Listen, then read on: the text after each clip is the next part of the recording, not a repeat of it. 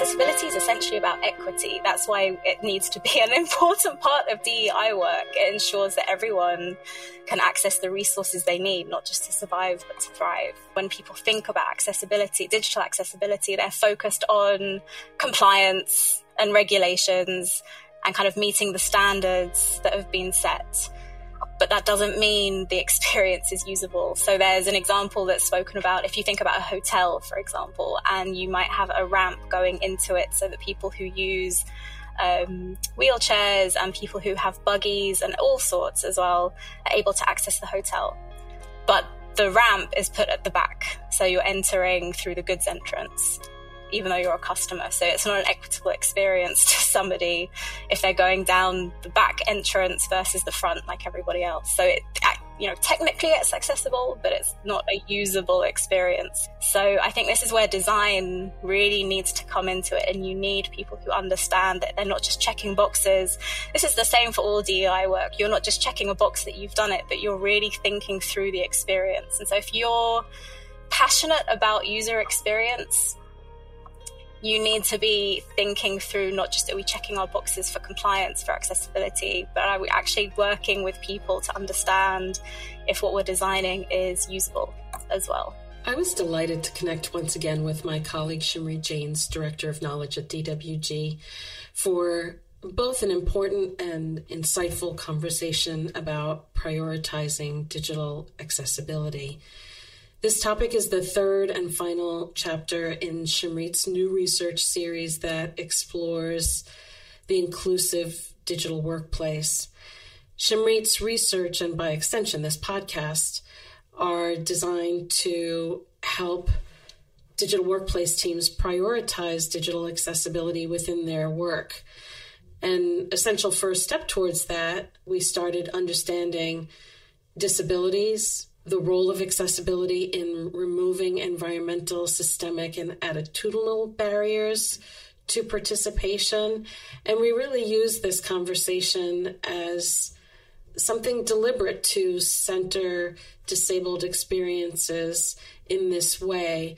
While accessibility does need to benefit everyone, it's important not to zoom out so far as to lose sight of how accessibility benefits this group. Importantly, we use not only the backdrop of different disability models, a live case study from MassMutual, who were the focus of our member meeting last week, but also insights that Shimrit has gathered along the way through rich data, through investigation, and some thoughtful consideration. So join me now in conversation with Shimrit. And as always, Digital Workplace Impact Podcast is brought to you by the Digital Workplace Group. And this is your host, Nancy Goebel. Happy listening. Shimrit, it is absolutely amazing to have you back in the studio once again. Thank you so much for taking time out of your busy schedule with Ask DWG, writing research, among other things in and around DWG. And Shim, I had to make a priority around following up our last podcast conversation with another chapter that's part of the DWG Inclusive Digital Workplace program. You've been taking a special look at nurturing digital inclusion, ethics, but also prioritizing digital accessibility. And I know this chapter within prioritizing digital accessibility is among those that'll be released to our members in the not so distant future before we share it with our wider industry circles. And I was really hoping that we could hone in on that theme in particular as part of this conversation today. So hopefully that works with you. Yes, completely. I'm excited to get into this. And so for those who may be new to this series that you've been working on, can you share a bit about the 3 chapters and what informed each one? Yes, absolutely. So this was, I joke, this was originally one research report about digital inclusion for the digital workplace. And we knew we wanted to cover digital inclusivity. We knew we wanted to cover ethics. We knew we wanted to cover accessibility. And it is, well, as soon as I got into the writing, it just grew and grew. So it was split into 3 to make a mini series eventually and a box set. So the intention was, we know that with DEI efforts becoming amplified for organizations, we know that with the rise of hybrid working and lots of other trends that we're seeing as well within the digital workplace and the wider workplace, actually, that focusing on digital inclusion it's always been a priority, but it was becoming even more of a priority for people. How can you ensure inclusive design, inclusive ways of working, that you're embedding ethics in your approaches when you're thinking about AI and others, all these things. So that was the why of why we did the research report and why it was a focus for us. And then if you break it down into those 3 that you mentioned, the first report, which is out now and you can download for free from our website, and there's also the podcast we recorded on it if you want to listen to that and read the transcript, was focused on nurturing digital inclusivity. So that's, what is digital inclusion? Why do we need it? What does inclusive design look like for digital workplace teams? What does inclusive digital content and communication look like? And then also, what do inclusive digital ways of working look like? So when you're actually using the tools, how can you do that in an inclusive way? And it kind of sets the foundation for the whole box set to understand what inclusivity means. The second focuses on forging digital ethics.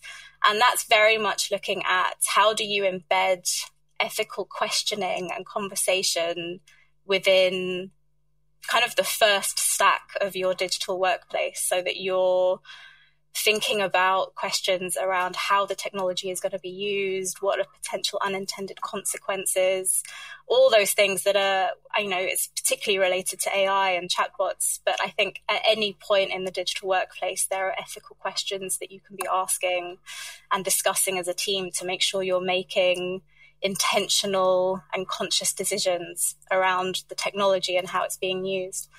And then this, final but not by far the least report is looking at digital accessibility. And it kind of builds on the idea of inclusivity and ethics to really hone in on a particular area of digital inclusion that often gets deprioritized.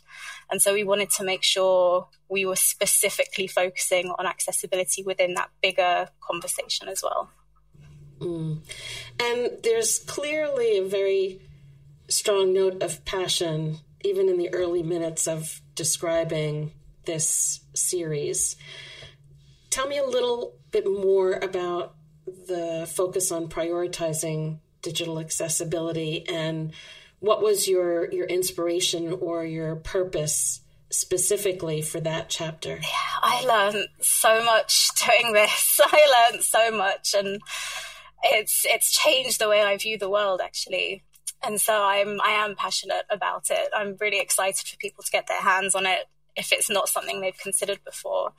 And I think the reason is, we've spoken, you and I, about DEI work, about diversity, equity, and inclusion work before, and how, often talks about racial, ethnic, gender, sexuality, faith, age, inclusion and equity for those people in particular, but also for everybody. One of the things I found through the research is that disability is the world's largest minority. There are an estimated 1 billion people globally that have a disability. And the second statistic that I found during the research was that around 83% of those 1 billion people acquire it over the course of their life. They're not born with it. And so with that statistic, the idea that it's the world's biggest minority, why isn't it more often included in DEI work and conversations? So, in 2020, DWG said accessibility becomes an organizational priority as one of our predictions for the digital workplace. We didn't see it happen because of the pandemic and lots of other reasons. So for me personally, if you're passionate about DEI as a cause, that has to be inclusive of disabilities and accessibility. And if you're passionate about digital workplaces, that has to be inclusive of digital accessibility as well. So I think that's why there's kind of passion and purpose behind the paper. And so let's translate this passion and purpose into whatever thesis you've set forth in this third chapter of research. Yeah, so it's the paper is split into 3 main sections. So the first doesn't even really talk about technology, actually. The first section is about understanding disability and accessibility, and it gets into some of the learning that I think is essential if you're really going to prioritize digital accessibility. It looks at, people say accessibility benefits everyone, and that is absolutely true. It does. And at the same time, we shouldn't erase the fact that accessibility is also very specifically for people with disabilities so that they can access and use tools and participate in a way that's equitable to everybody else. So that's why that first section very specifically looks at some of the research and insights around disabled experiences, what accessibility means, and kind of why it's important to prioritize it away from the digital workplace, just generally. The second section then looks at digital accessibility. So what does that mean? What does it look like? What does it feel like? Where does responsibility lie as well? I think there's often this dance, this push and pull between vendors and organizations around who's responsible. So we look a little bit at that too. And then finally, the last section is looking at how do you prioritize an accessible digital workplace? And we've deliberately chosen the word prioritize rather than create, because there are so many resources and experts available online, paid, in books, in organizations that you can work with, that we didn't want to duplicate what's already available elsewhere. So this is about how do you prioritize it and then signposting to those resources. So you've packed quite a lot into this single chapter, and I think it's important for us to start from the beginning and put some context around exactly what digital accessibility is. Because I know there have been conversations wherein, leaders have said within their organizations, I don't see anyone around me who has disability. Yes. So why does this need to be a priority? And I think the importance of this agenda, this priority, has to start with a clear view of what it is and isn't. And so if I take a little step back and say, what's accessibility? Even before you get to digital, it's this intentional focus to design out the barriers that exist for disabled people. And that can be across physical environments, digital, within our systems, within our processes, within our attitudes as well, really. That mean that they experience prejudice and discrimination. Accessibility is essentially about equity. That's why it needs to be an important part of DEI work. It ensures that everyone can access the resources they need, not just to survive, but to thrive. Equity tells us instead of treating everyone equally, it's kind of the difference between equity and equality. We have to understand the specific contexts and barriers that exist for particular people and work to remove them. So that's accessibility. So if you then apply that to a digital workplace and to digital accessibility, it's at its simplest is really removing barriers created by bad design that exclude people from disabilities from being able to use them. That's kind of at its simplest. And so when people say we don't need to focus on this because we don't have disabled people within our organization, there's so many stats and studies that show even if you don't think you do, the likelihood is that you do. Even not just the fact that it's the world's largest minority, but there are studies that show that people are less likely to disclose that they have a disability at work because they're scared that they're going to be discriminated as a result of that. So people don't tell their HR department or others that they have a disability. not all disabilities are apparent. Just because someone might not look like they have one, it doesn't mean that they do. So they may be struggling by and developing their own workarounds in your digital workplace without you knowing. And there's a whole host of other reasons that idea of, well, why should we prioritize it, doesn't hold water really as well. There needs to be a matchup between what you're saying you're doing as an organization and how you're using your digital workplace as well. If your organization says they care about DEI in all its forms, but you're not applying that to your digital workplace, there's a disconnect. And, there's information that's been shown statistically about the employment gap for disabled people. So for anyone who wants to be able to work, what are the barriers to helping them come into the workforce? For people with disabilities, there's a huge barrier around how to do that, and the digital workplace is one of them. So there's a whole host of reasons why digital accessibility is important and why you need to be thinking about how do we start to remove those barriers of bad design so that anyone can use them, and specifically people with disabilities as well. Mm-hmm. Well, you talk about 4 different models of disability, and maybe that's a good place for us to start to branch out and deepen this conversation a little bit. So help us understand what they are and how they fit into the overarching digital workplace landscape. Yeah, absolutely. And it's fascinating getting into this because you start to see it play out in the world around you and in our culture and the films that we watch and how disabled people are portrayed in all those areas. And so there are 4 main models of understanding disability, and this impacts accessibility and digital accessibility at its heart. The first is the medical model. So it views an individual through the lens of a medical diagnosis or a health condition and says it needs to be solved or fixed through a medical intervention. That model kind of sits at the root of a lot of our society and the way that we think about accessibility as well. Kind of represents disabled people as abnormal. We see it in the way villains are often depicted in films. You see a villain because they have a disability, for example, and people are trying to change that trope. You've then got the charity model that views an individual or someone who has a disability as someone who just needs care and services and support from charities who know best what's best for them. And this is where you start to hear language like that sees disabled people as being victims or helpless. You see the words kind of brave or inspirational come through, which often infantilize people with disabilities. So that's another, and both those models are quite harmful for disabled people. And so if you're going into your digital accessibility work with that mindset of the people you're working with, you need to take a step back and just review, how am I perceiving the people that I'm working with and serving in this digital accessibility work? And so to counter those, there are 2 other models. You've got the social model of disability, and that's actually grown out of the lived experiences of disabled people themselves.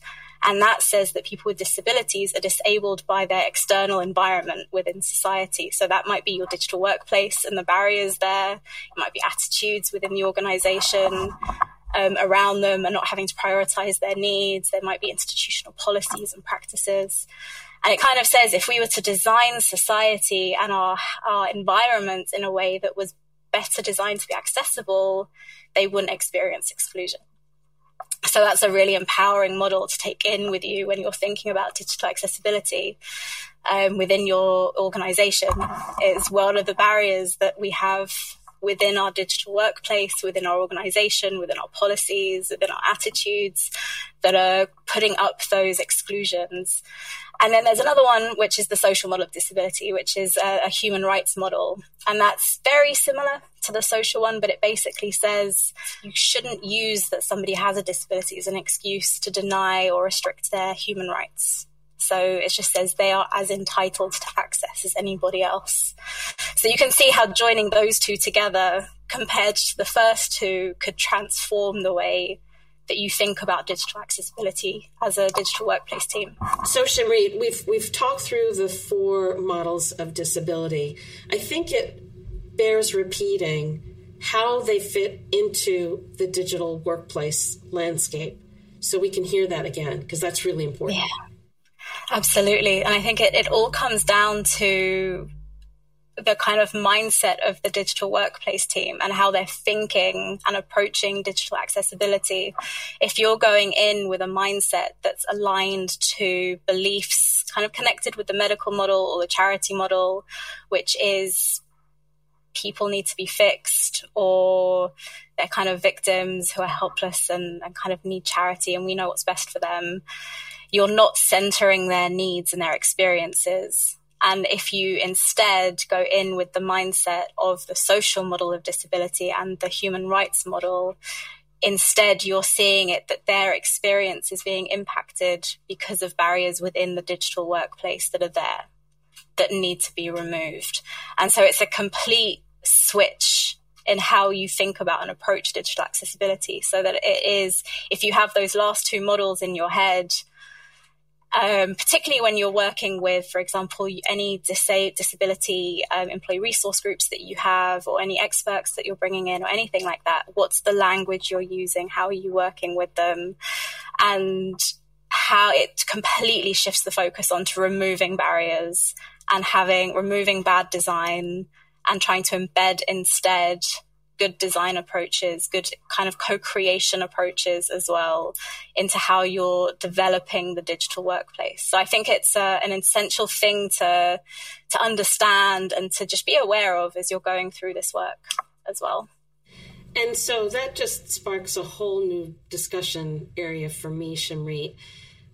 Many digital workplace teams have now aligned themselves to an employee-centric or employee-centered digital workplace approach. And so if usability is at the core of this approach, then by definition, if you've built something usable, does that then mean that you're guaranteed to address accessibility considerations within that?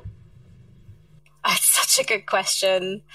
And there was, so one of the big things that came out of the research and listening to the experiences that people have had is that accessible doesn't equal usable. And the reason for that is often when people think about accessibility, digital accessibility, they're focused on compliance and regulations and kind of meeting the standards that have been set. But that doesn't mean the experience is usable. So there's an example that's spoken about. If you think about a hotel, for example, and you might have a ramp going into it so that people who use wheelchairs and people who have buggies and all sorts as well are able to access the hotel. But the ramp is put at the back. So you're entering through the goods entrance, even though you're a customer. So it's not an equitable experience to somebody if they're going down the back entrance versus the front like everybody else. So technically it's accessible, but it's not a usable experience. And there was another great example of this recently. I don't watch the Super Bowl.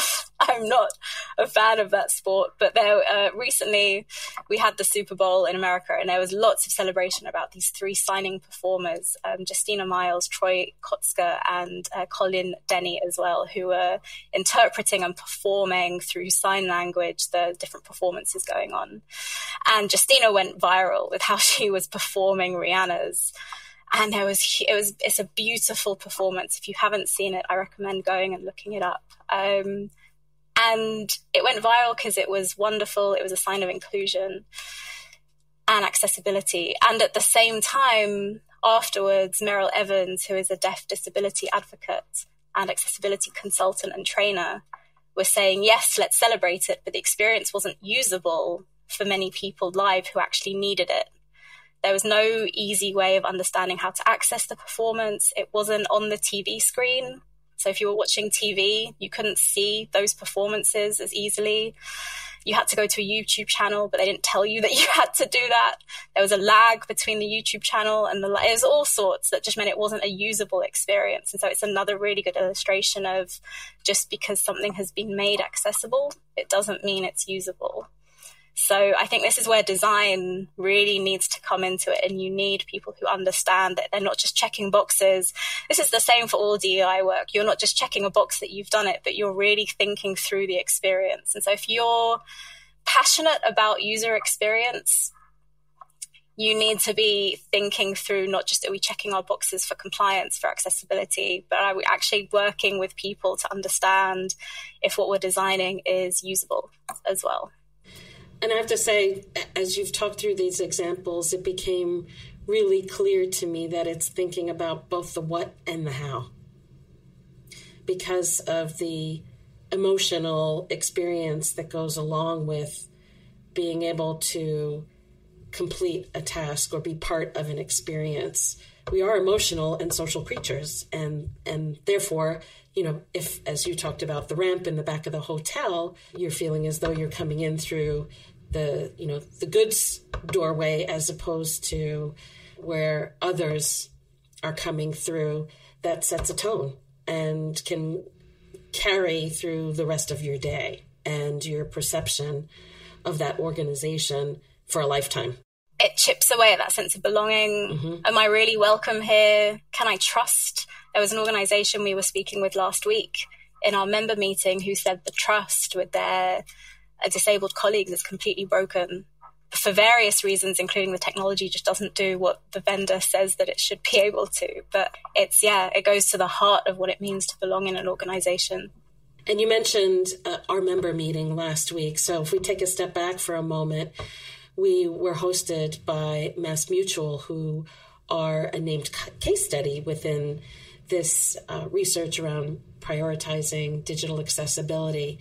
And so I think it's worth us pivoting and now talking a little bit about a living example of a team that has actively prioritized this area. And what can you tell us about this case study in particular and the MassMutual team story? Yes. So the MassMutual story, they were presented with a wonderful opportunity where they were designing a new intranet. Not everybody always has that opportunity, but for them, and we see it amongst all our members as well, actually, and our clients, that the opportunity of a new intranet or a new platform presents this kind of wealth of richness around what do we want to do differently.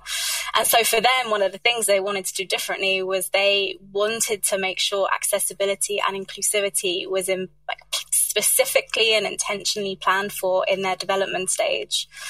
And they've done that on purpose, because even though it took a little bit more effort than their normal approach that they've done in the past, they've learned that if you then go back and try and retrofit something that hasn't been designed for accessibility and inclusivity, it's harder and you end up spending more time and money.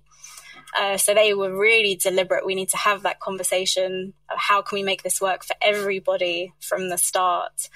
And so one of the reasons they were able to do that is their organization is really passionate about DEI work at an organizational level. So they wanted to make sure they were amplifying and mirroring and aligning with that commitment. So it's not just DEI kind of within relationships and processes and how we work together, but like fully embedded in kind of our digital environment as well. There are a few things that they did as well as that alignment. They worked really hard to, we spoke about the need for learning. So learning was a huge thing for them. They partnered with outside vendors to help them learn more about what digital accessibility is around disabled experiences, around inclusivity. They did their own research. They went to accessibility conferences. They also partnered really closely with their ADAPT business resource group, which is their accessibility business resource group, and worked also with the team that had created their massmutual.com website, because they had been able to prioritize accessibility. So they kind of looked at themselves and said, these are the skills and the knowledge that we're missing. How can we fill that gap? And found people to work with and learn from. And I think this goes to the heart as well of the idea of nothing that Kim Clark mentioned in the first research report, which is nothing about us without us. So they deliberately found people to work with to kind of co-create the experience with them. Beyond that as well, they've done things like one of the questions I asked them is, how do you make sure this stays a priority day to day now that you're in business as usual and you're out of that development phase? How do you make sure you're constantly thinking about it? And so they use checklists, they document good practice, they document patterns that they're finding that work well and make sure they constantly come back to them. When they're doing any work, they always make sure as a team and as individuals, somebody is asking the question, and what does this mean for accessibility? And they also have a standing item on their weekly meeting, again, just to document patterns and to talk about what are we doing to make sure we're being inclusive and accessible. And then they also constantly seek feedback from that business resource group that I mentioned and their kind of key stakeholders around this experience. And they also do show and tells. So they show other team members what they're doing so that they share the learning. So they would be the first to admit they're not perfect and they're constantly learning. But there's this idea of progress over perfection. They've embedded it as a priority, and they know they're not going to get everything right, but they've opened those kind of floodgates to make sure it's being spoken about. So it's a really good example of how to prioritize it. So I took away so many helpful thinking points, from starting with sensitivity training to building competency through partnerships to integrating accessibility into ongoing ways of working, not just kickoff initiatives, creating robust feedback loops, and this idea of show and tell. Are there any other sort of core practices that I missed in what you've described? I think something we've not really spoken about is vendors and the technology itself.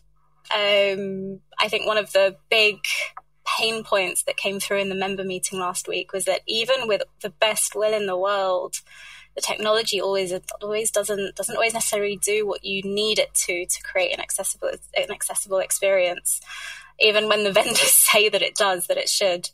And so it goes to the heart of who's responsible for this. And I think as buyers and procurers of technology, we have immense power. So make sure you're questioning your vendors when you're going through an RFP process. Are you asking about accessibility? And not just are they ticking the boxes, how have they created an accessible experience for people? Have they done all the things that we've just said is the vendor doing as well?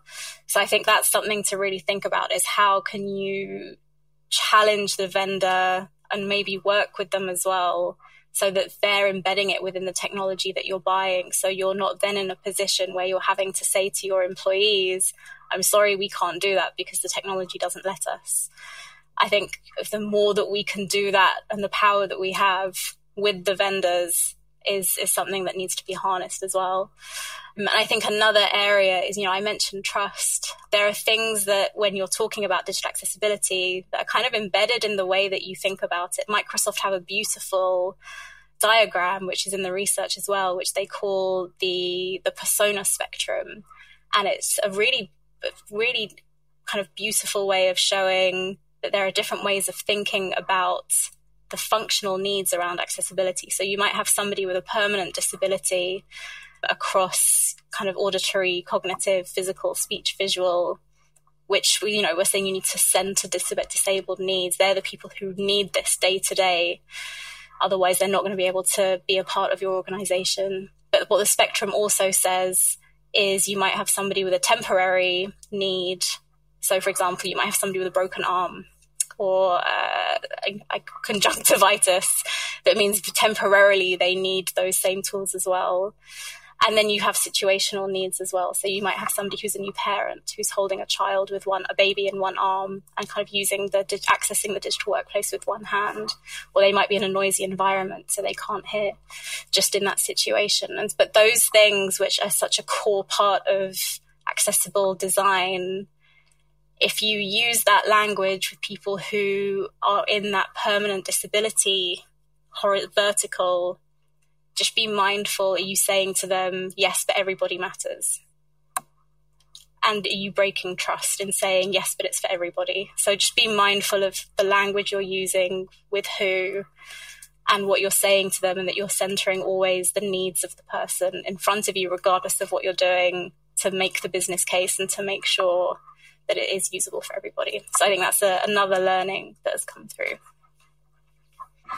Shimri, you've covered so many powerful points in this conversation, and one of the things I'm trying to think about is the big picture around all of this.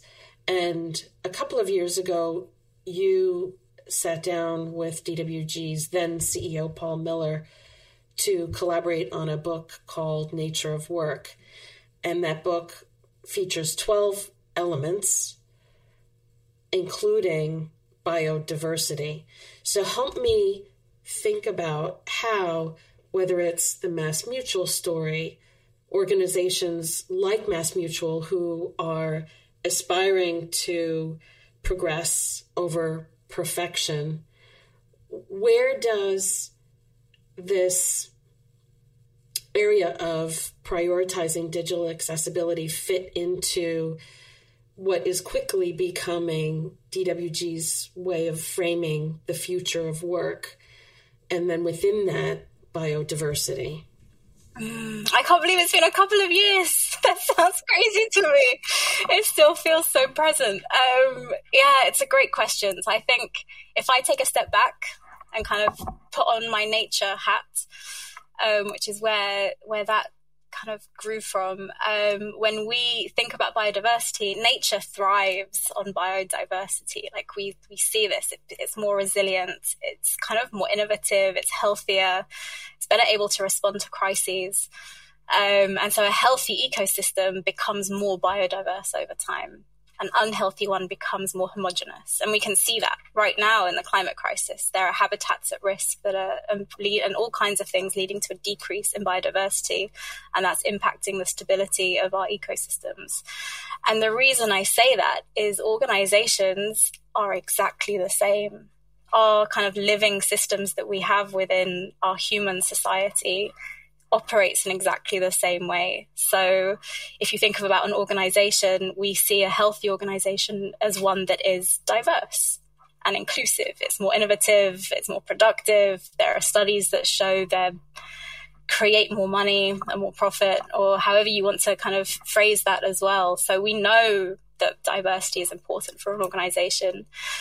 And so if we think about that big umbrella, and then ask, okay, what role does digital accessibility play within that? It's a crucial part of creating that healthy living system, that kind of healthy habitat, so that disabled people, and then if we then go further again, people who have temporary needs and then situational needs, but specifically disabled people, are able to thrive as part of that organization. And that has a knock-on effect. It helps their health and well-being. It helps their families. It helps the health and well-being of the organization. And then you have those trickle effects. It helps the health and well-being of society as well.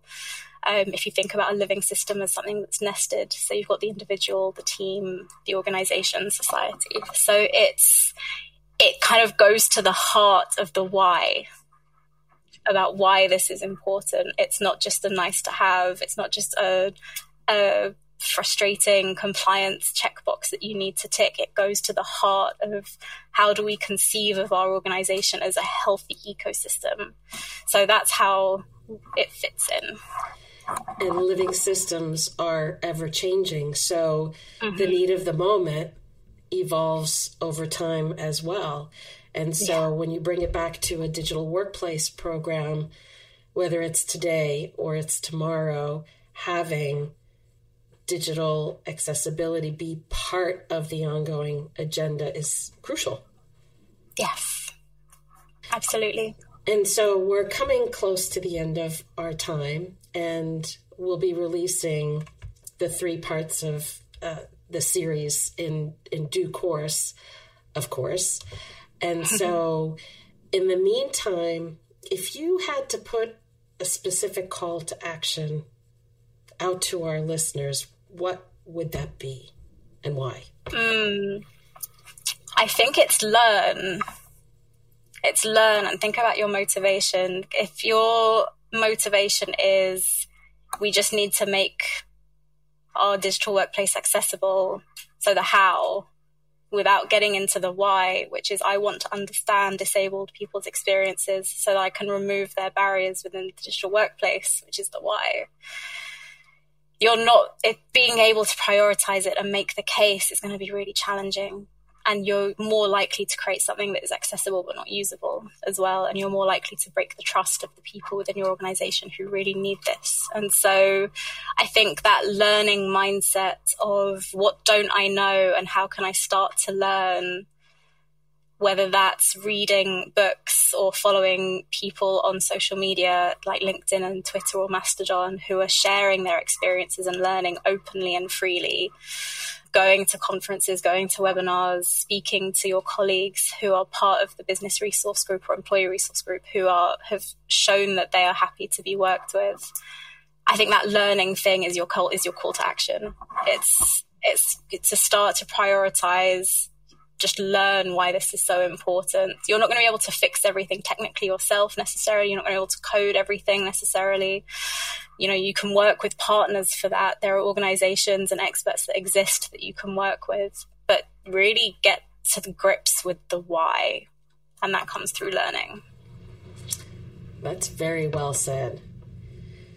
So what have we missed then in all of this conversation, Shimrit? What have we missed? I think it's really kind of feeling and embodying within yourself this is a priority, if that makes sense.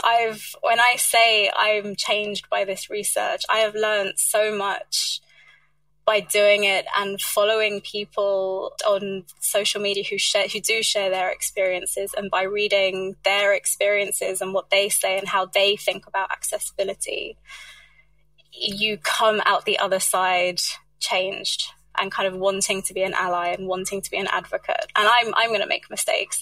I'm definitely going to make mistakes, but I think it's the kind of heart of the why is just really learning to embody it so that you become that advocate. Any final reflections before we officially wrap up our time together? What if I flip it back to you, Nancy? What are your final reflections? I guess my one thought was just looking at what you've described around being a student of the craft gives you a level of authenticity, empathy, purpose, and a whole host of other things. It actually made me think about a podcast that I did a couple of months ago with Allison Hudson, who is an executive at Prudential Financial, and she embodies a lot of what you've described and has been truly a champion out of her role as CIO of Digital Workplace Services. And so I remember distinctly how she shared that she wanted to learn from others, prioritize this area within not only digital workplace transformation, but the broader DE&I initiative of the organization. And I think it's important for us to use channels like Digital Workplace Impact to help explore different aspects of digital accessibility within our conversations, our ongoing conversations about the digital workplace, and to help be an accelerator for the change in this area because it is so critically important. So it's both a responsibility and an opportunity all at the same time. Absolutely. Yes. So thank you. And I think that's it. It's an opportunity and a responsibility. And if the responsibility message appeals to some people who hold the budget strings and the kind of influence, you can talk about that. If the opportunity is something that speaks to others, you can speak to that. I think it's finding the right message for the right person and to be able to start doing this. And I think it's just start asking questions. Do the learning and ask questions. Questions are powerful change makers. And look for those bridging opportunities, whether it's part of the DE&I initiative, whether it's part of corporate social responsibility or, the extension of that around the roadmap and action planning through ESG. But it's build those bridges, because I think it takes change to bring about change. Yes, definitely. Well, Shimri, thank you so much for taking some time to have this all-important conversation. And of course, we're looking forward to seeing this new research come out in the coming weeks, first with our members and then our wider industry circles. And then, of course, we'll have to have you back when the ethics chapter is out as well. Mm-hmm. But in the meantime, we'll include the first chapter around nurturing digital inclusivity. We'll include the podcast with Allison Hudson in our show notes, along with the transcript. And, of course, as we pull together this episode, if we think of any other related resources that would be helpful to you as our listeners, we'll be sure to include them as well. But for now, Shimri, it's down to that moment where I say, as always, thank you so much for having such fantastic conversation with me and really sharing your knowledge and insights generously and giving us a lot to think about in this space. Thank you. And thank you for the opportunity to do the research as well and be in conversation with you. So thank you. Digital Workplace Impact is brought to you by the Digital Workplace Group. DWG is a strategic partner covering all aspects of the evolving digital workplace industry and boutique consulting services. For more information, visit digitalworkplacegroup.com.